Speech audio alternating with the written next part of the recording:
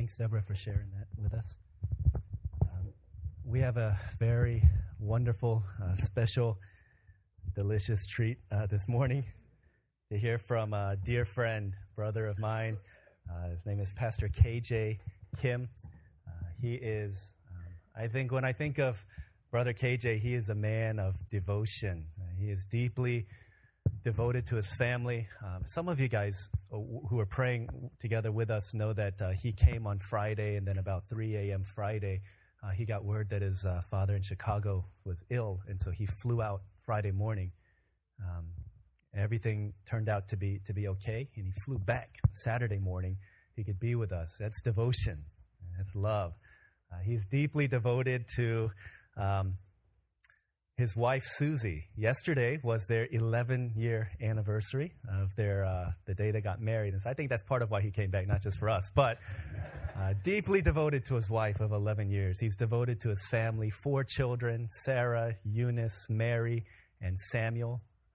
4 kids, and they're all kind of in our children's ministry right now. The family man, he's devoted to his church. He's been at his church as an associate pastor, Covenant Fellowship Church in University of Illinois, ministers to many, many students, many graduates and single adults and married folks now, and a lot of our missionaries that we support as a church, the Zimmers in Myanmar, Peter and Cindy O, Milo, Natalie Cho. A lot of these guys have come from that church and were once on staff on the same church with Pastor KJ when he was a student. He graduated from University of Illinois, went to Covenant Theological Seminary in St. Louis, and was called to be back at the church that he fell in love with the Lord Jesus at in Champaign, Illinois. I grew up in Chicago. We have a lot of mutual friends, and so I heard of Pastor KJ when I was a first year, second year in college, and we just kind of cross paths in different ways. But in recent years, we've had the joy of doing ministry together. He spoke here a couple years back to our youth ministry, and we have a partnership. He's one of the main organizers of a retreat in the Midwest called Joshua Generation. And some of us have been out there, and so through that, we get to connect. And it's my deep joy to have him with us. He's not only devoted to all of these things, but he's devoted to the Lord God. And he said this before, but he said this to me again yesterday. He said, if you ever need someone to preach and to fill your pulpit, he said, you don't have to give me anything. I'll fly my way out here. I'll do it. I'll be here to bring the word of God. He's a man of devotion to the word, and excited to be fed under his teachings. Let's welcome Pastor KJ as he comes to share with us.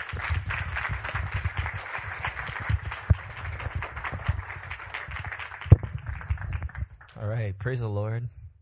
It's good to be with you. It's crazy past couple days, as Pastor DL said. It seems like every time I come out to Florida, something crazy happens. Those of you who were at the youth retreat a couple years ago, I don't remember, maybe a few years ago when I was there, I actually missed my flight from Champaign to Chicago, so I had to drive to Chicago to catch that flight to come to Florida. Anyways, seems like something crazy happens. When we were at, where were we at yesterday? Magic Kingdom. Our family was there. I lost my backpack that had everything in there.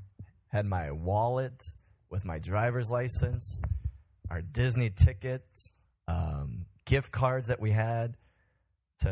So it was a miserable couple hours. So it seems like every time I come to Florida, something crazy happens. So this might be my last time coming. Anyways, it's good to be with you. Happy Father's Day to the fathers. You get the shaft. Mothers get recognized every Mother's Day. They get flowers. Fathers get nothing. But happy Father's Day. Anyways, it's good to be with you. I love Pastor DL. He's a dear brother of mine, and like he said, we've been doing ministry together, and I really value him. I think you're very fortunate to have him as your pastor. Amen. Hope you always appreciate and honor him and love him and his family. Anyways, let's turn to Matthew chapter 13. We're going to look at a brief text together, perhaps familiar to you. Title of the message is Kingdom Treasure. As you're turning to Matthew 13, verse 44 to 46, it's 2 short parables that are joined together. Question I'd like you to chew on from now until the end of the message is this question: is it worth it? Is it worth it? I think the testimony that our sister shared right before this is very fitting. Too many people are looking to God and the church to fill their needs. I believe this passage is saying, how can we serve God? How can we not look to get fed, to get met, to receive, but to give? I think that's what this text is saying. So anyways, question we're chewing on throughout this morning, is it worth it? Matthew 13, verse 44. The kingdom of heaven is like treasure hidden in a field. When a man found it, he hid it again. And then in his joy, went and sold all he had and bought that field. Again, the kingdom of heaven is like a merchant looking for fine pearls. When he found one of great value, he went away and sold everything he had and bought it. Let's pray together before we talk about this. Heavenly Father, we thank you for this time. We thank you that you are present here. God, we pray that you would use Harvest Church to reap a harvest, that you would reap many, many for your name's sake. Pray that you would speak to us through your living word, take our eyes off of ourselves and our situations, help us to fix it on you, the one who is worthy of all worship and praise. Thank you for this time. We worship you. In Jesus' name we pray. Amen. Is it worth it? Is it worth it? That was actually the question I was chewing on in the summer of 2001. That was the first time I ever got a chance to go on a missions trip. And in the summer of 2001, I was going to Kenya for a couple weeks. There in Kenya, I had the privilege for the first time ever to share an open-air message, a few-minute message of just sharing the gospel and inviting people to come in. I was excited. I mean, I was somebody that was aspiring to be a pastor. I knew God was calling me, and this was the first time publicly I could ever share the gospel. And so the way it worked, our team drove about 3 hours from Nairobi to a remote place. So we drove about 3 hours to get there. There, when we got there, we had to carry these big speakers to amplify the speaker. So it was basically a speaker of like one of these monitors that size. So we had to carry that monitor another hour to our destination. So a total of 4 hours, 3 hours driving, 1 hour carrying this in the heat of the day. And we set up, the way it worked, we start singing and then people start coming because we're different colors. So anyways, they look, they think we're Americans. And so they come, we start singing, and there's this sea of people that are there. And my heart is racing because this is the first time I'm sharing the gospel. This is my life dream, to preach the gospel and bring people to Christ. So anyways, I'm getting excited. We're singing these songs. And then I come up to preach. And I'll tell you, it was a very powerful message.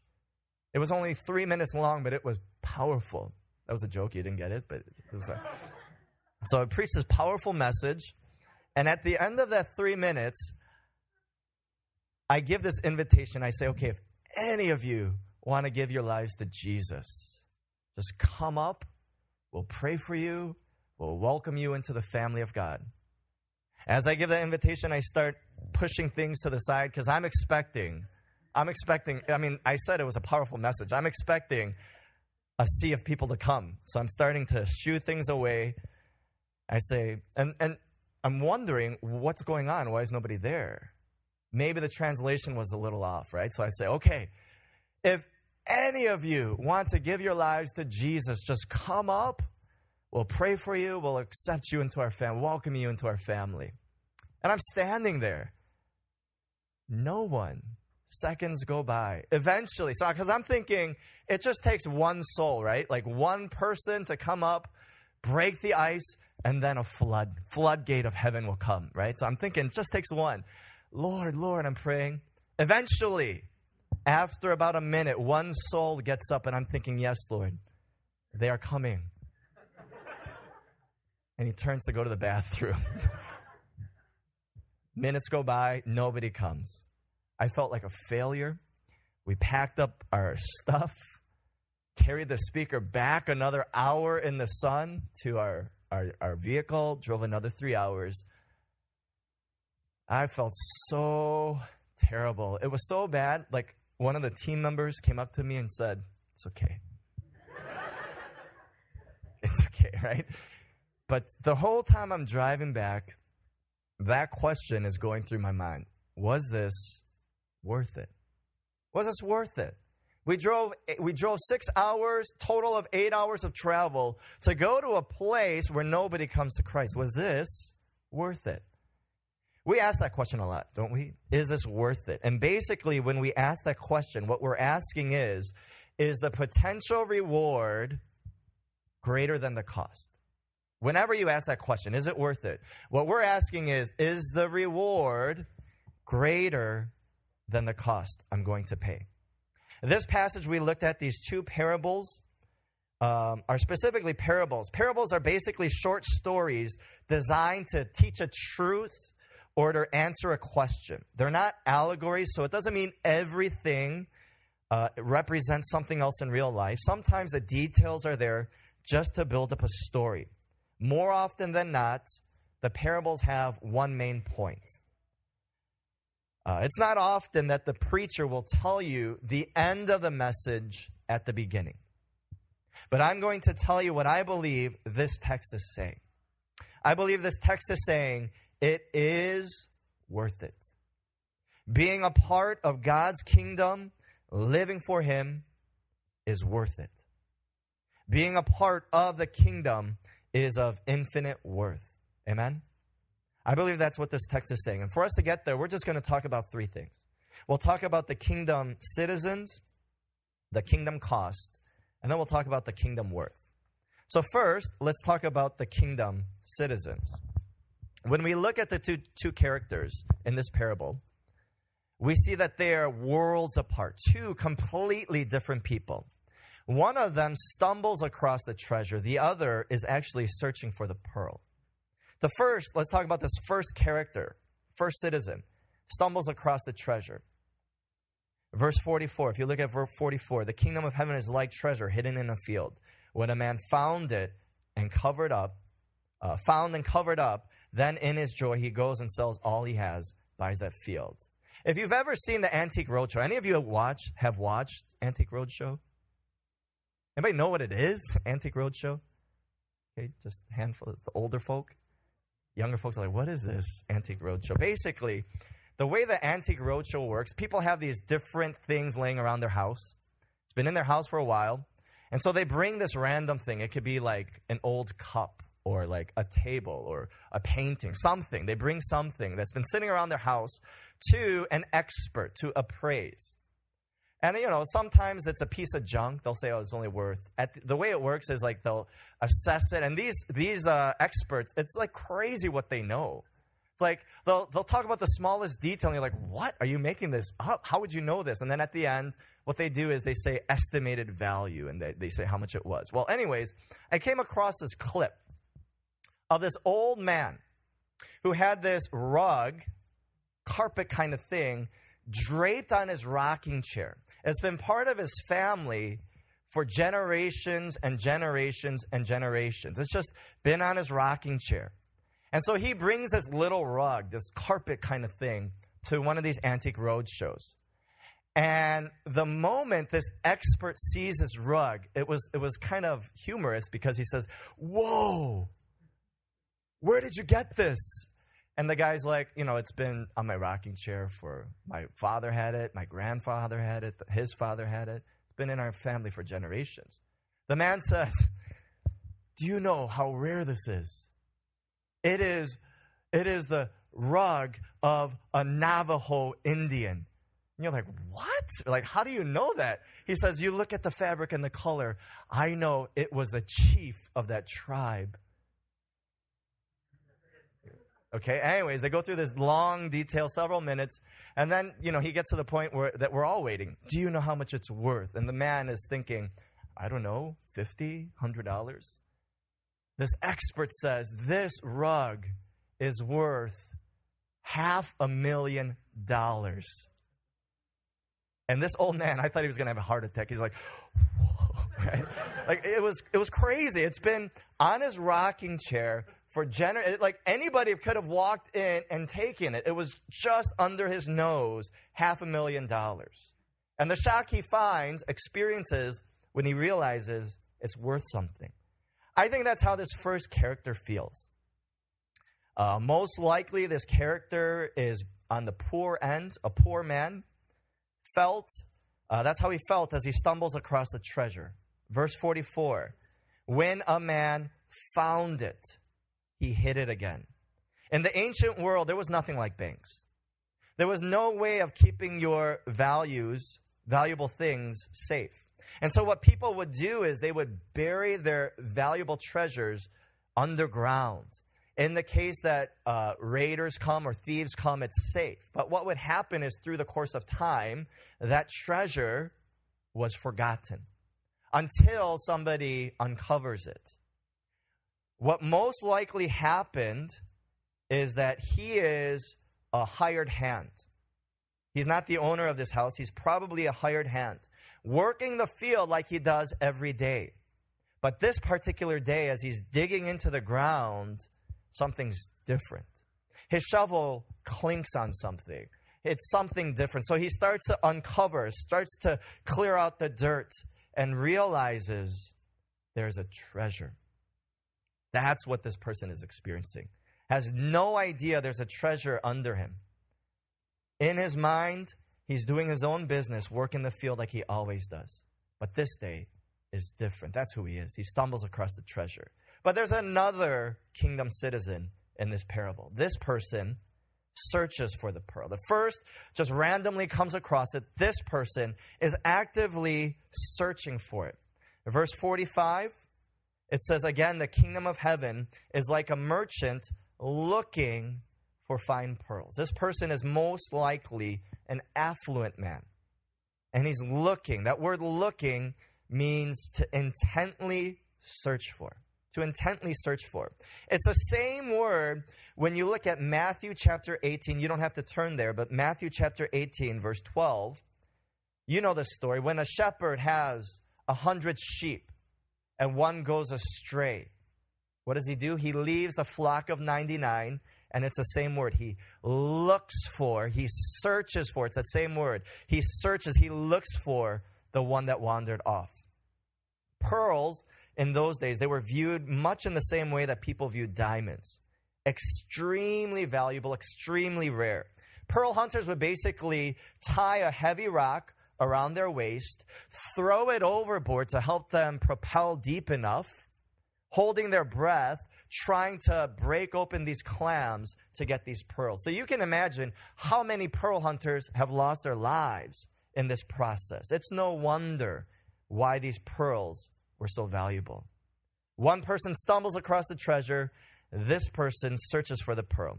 This parable basically takes two people worlds apart to show that anyone can come into this kingdom. Whether you stumble across this treasure, maybe you were a youth group student, came to a retreat randomly, and that message spoke to you. You weren't intending on finding God. You went for friends. But God spoke to you that day. You stumbled across that treasure. But I know that there are many of you in here who have actively been searching. You've been wondering, is God real?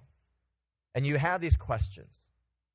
And as you're searching for God, you find him. But the amazing thing, theologically speaking, whether one person stumbles across it, whether somebody has been searching for Christ, is not that we found him, but that he found us. He was pursuing us our whole lives. In Acts chapter 17, verse 26 and 27, you don't have to turn there. But that basically, Paul is basically saying he orchestrated everything so that we would find him. It says in that verse, he determined the time set for them so that men would seek him. Really, he was pursuing us. Don't ever forget how you came into this kingdom. Don't ever lose that joy, that wonder, that first love that you had when you first came to know Christ. If you loved Christ more then than now, I think something's wrong. There should be something when you think about that moment when you came to Christ. Don't ever forget that. And as you think about that, the beauty of that should draw love in your heart. Don't ever forget how you came into the kingdom.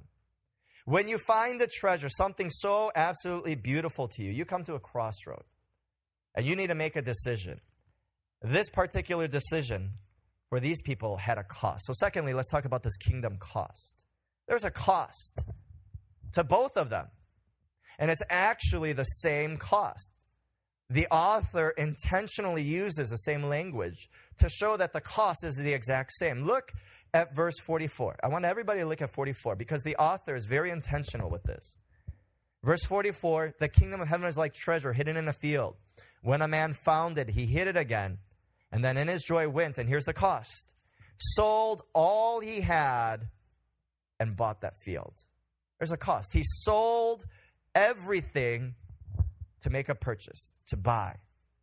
The one who stumbles across the treasure sells everything and he buys. This other person, other citizen, verse 45, does the exact same thing, uses the same language. Verse 45. Again, the kingdom of heaven is like a merchant looking for fine pearls. When he found one of great value, he went away and sold everything. Same language. Sold everything he had and bought it. Sold everything and bought. Two people, very different, we talked about. One is affluent, one is poor. One was searching, the other stumbled. Two very different people, but they had the same response. They sold everything and they bought the treasure. It's not the price that shows the value, but it's how much someone is willing to pay that shows the value of something. Because you could set something real high and nobody will ever buy it. But it's how much someone is willing to pay that really exposes the value of that object. When David Livingstone was a little boy, as a speaker named Ravi Zacharias tells, his father used to put him on his knee, read stories about old famous missionaries. And as a young boy, David Livingstone turns to his father and he says this, "Daddy, I want to be like one of those missionaries. I want to be a medical missionary."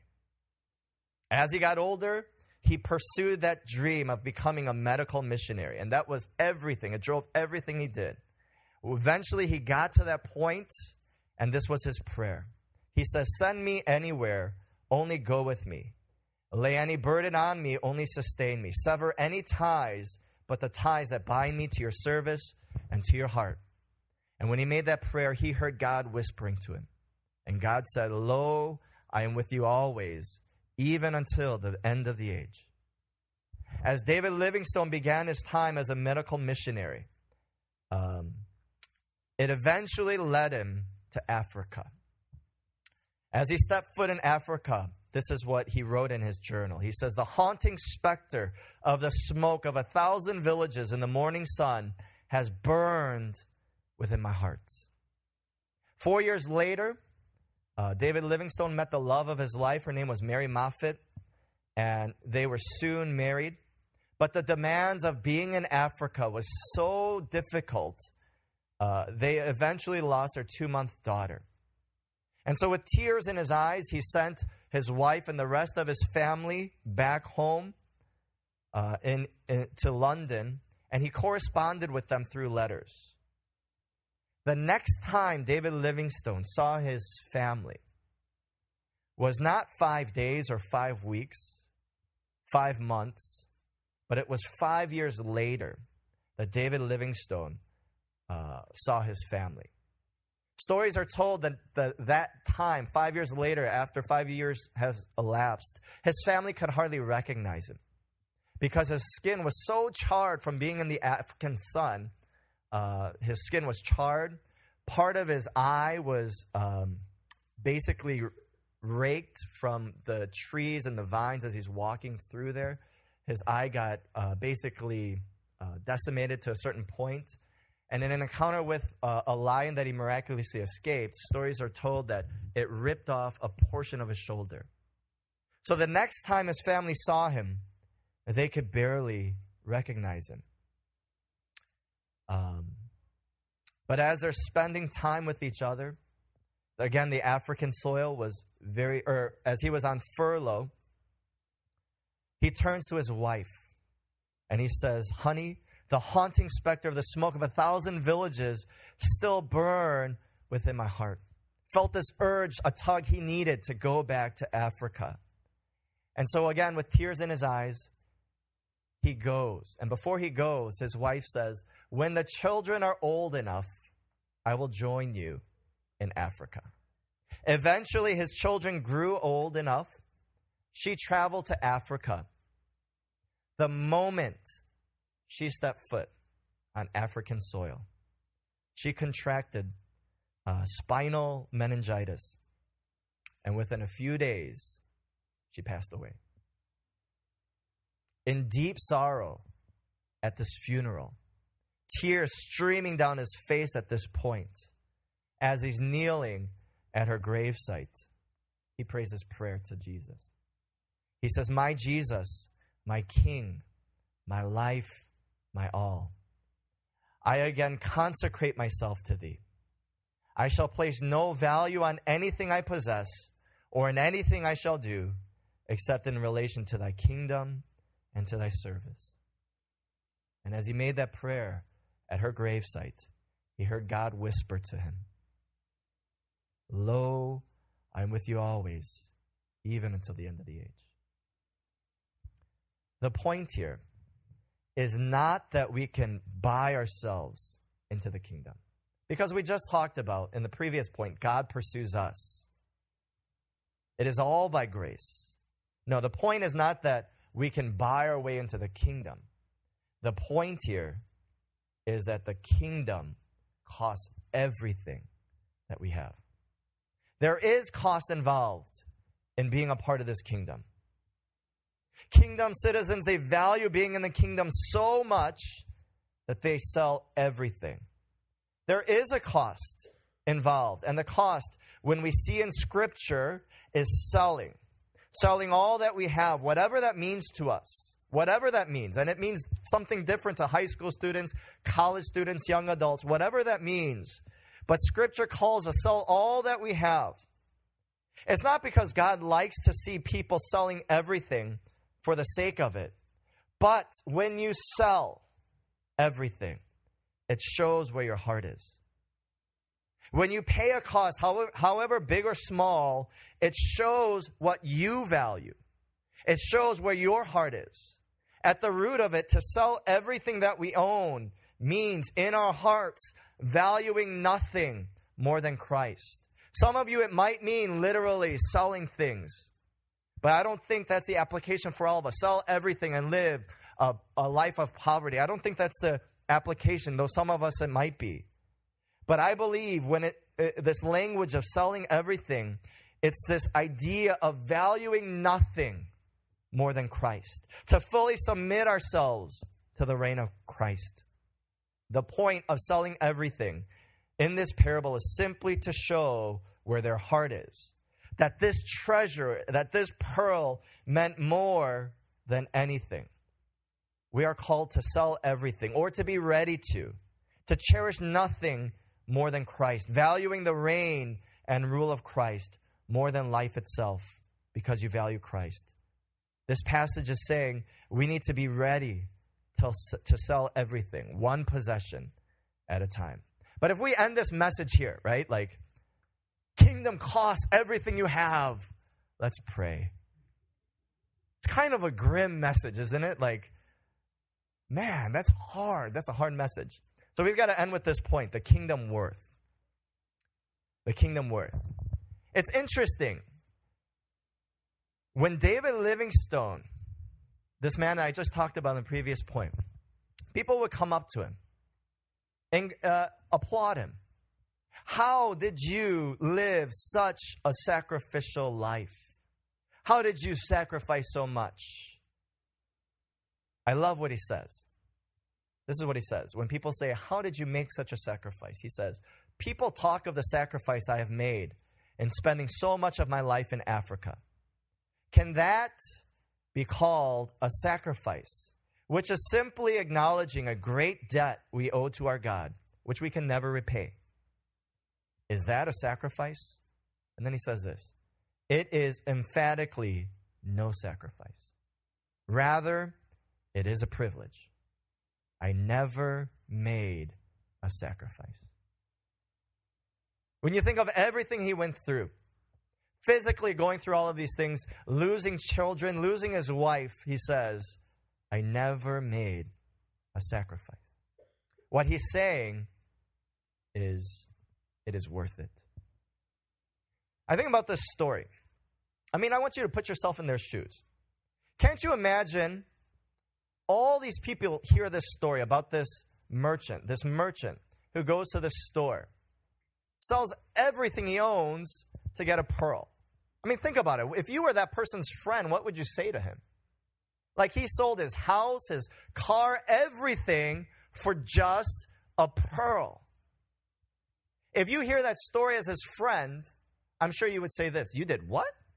You sold everything for that pearl?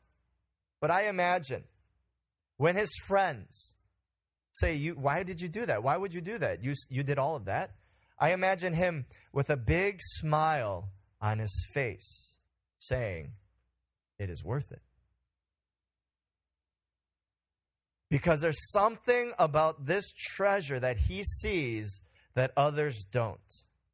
It is worth it. I believe that this world is looking for a treasure. I believe this world is looking for a treasure that's worth selling everything for. The problem is they have found cheap substitutes. The problem is they have found things that don't last. The problem is they have found a lot of counterfeit treasures. But I believe this world is looking for a treasure worth selling everything for. Some sell everything so that they can have worldly treasure, sacrificing time, family, health to have more equity. Others sell everything for the sake of their family. They'll go through pain, less sleep to provide for their family. There's something about this treasure that he sees that others don't. He sees the objective value of it. He sees that there is an objective value to the treasure. It is not until he stumbles across, or it's not until one stumbles across the treasure, sees the amazing value of the treasure that he sells, all that he has to get that treasure. It's not until that merchant sees the pearl of great value, great worth, the beauty, worth of that pearl, he sells everything. There is objective value to the treasure. But think about it. There were a lot of people that probably went into that store, saw that pearl, and just walked by. Even though it is valuable, a lot of people saw it and didn't give a second glance to it.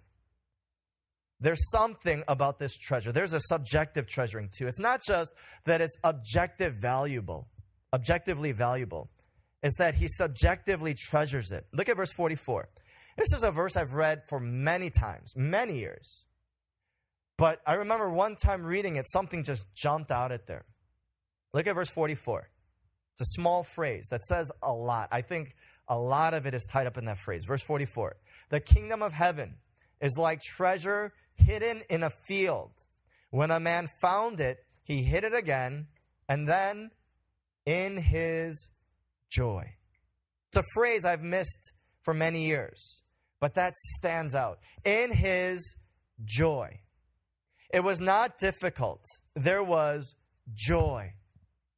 He can't believe that he could walk away with this pearl in his joy. There's subjective treasuring of the supreme worth of what he has in his joy. There's joy. It's not a sacrifice. It's a joyful thing, a deep joy. When this person sees the value of what he's able to possess, whatever he gives is not considered a sacrifice. The reason is because the beauty of that object far outweighs the cost. The beauty of that object far outweighs the cost. When we realize the worth and value of something, whatever sacrifice we make is insignificant. It doesn't nullify the pain. It doesn't mean you won't experience pain. It just puts that pain in perspective.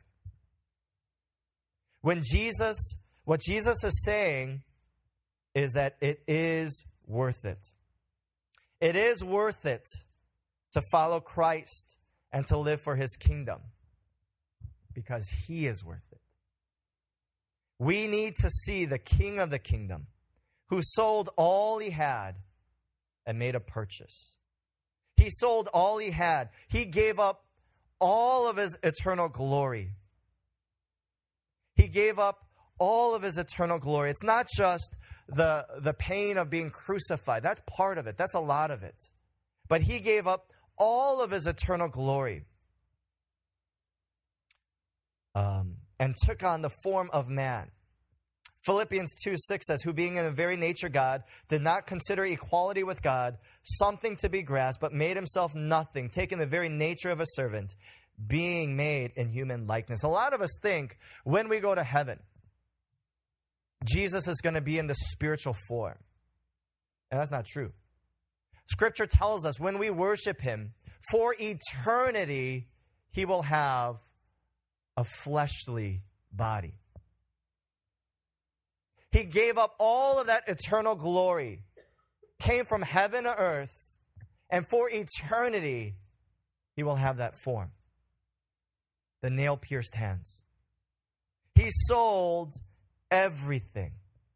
We need to see the King of the kingdom who bought us at the cross. He bought our salvation as he sold all that he had.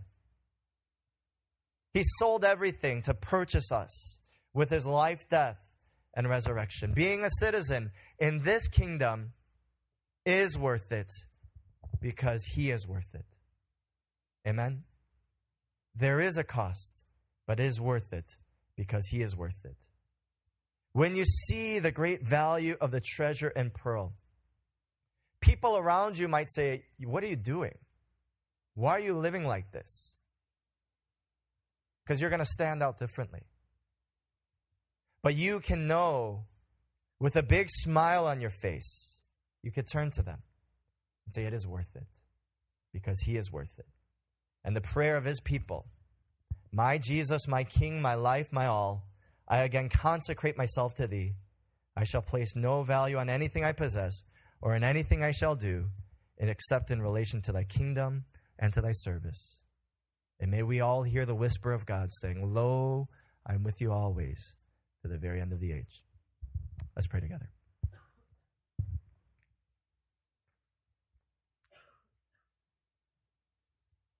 Let's just pray for a minute.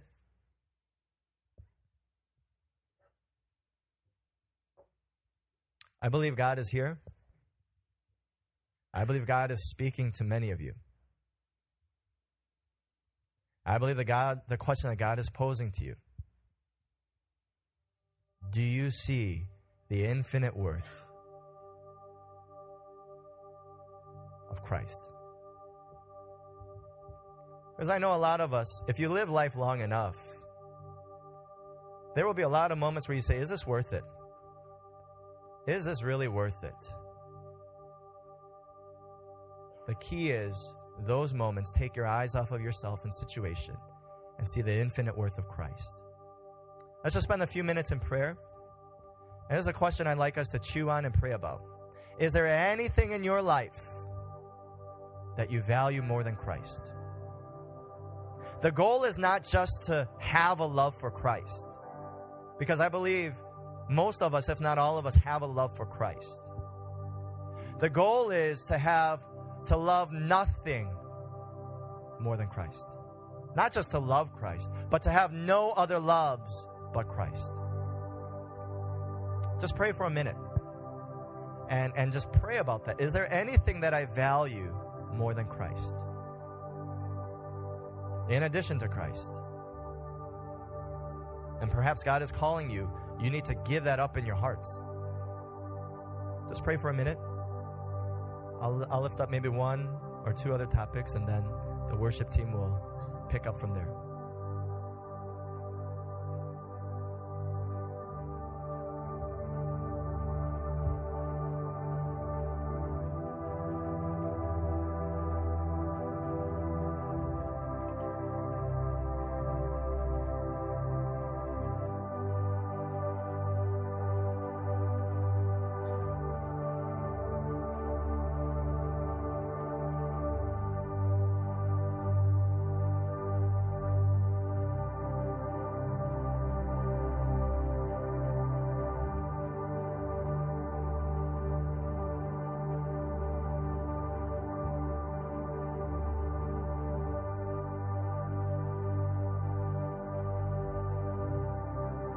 I'd like to speak to two camps. If you are a Christian, a follower of Christ, I want you to think about when you first came to Christ, whether you stumbled across a treasure, whether you've been searching for the pearl, and you worship Him and you say, thank you for my salvation. But if you are somebody that perhaps is not following Christ, there is a treasure that you've been searching for that is saying He is here for you. If you trust in His life, death, and resurrection, if you want to commit your life to Christ, I encourage you to make a prayer. Give yourself to Christ. And you can stop searching for these cheap substitutes in this world. Just make a prayer wherever you are in your faith. Just pray for a minute.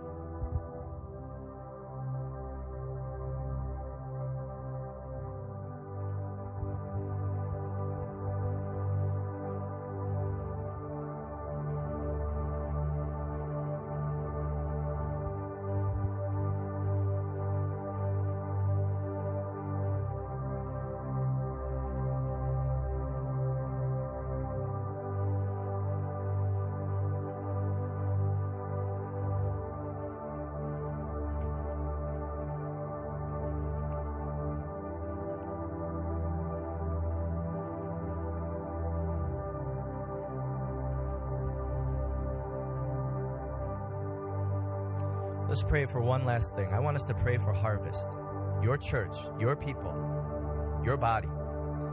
And just pray this. Lord, may we be a community that sells everything, that values you more than anything, that embodies what sacrifice looks like. Because as you do that, you are picturing the one that sacrificed all. May you be a community that is willing to put your lives, your treasures on the line for the treasure. Just pray for your people, and then we'll continue on.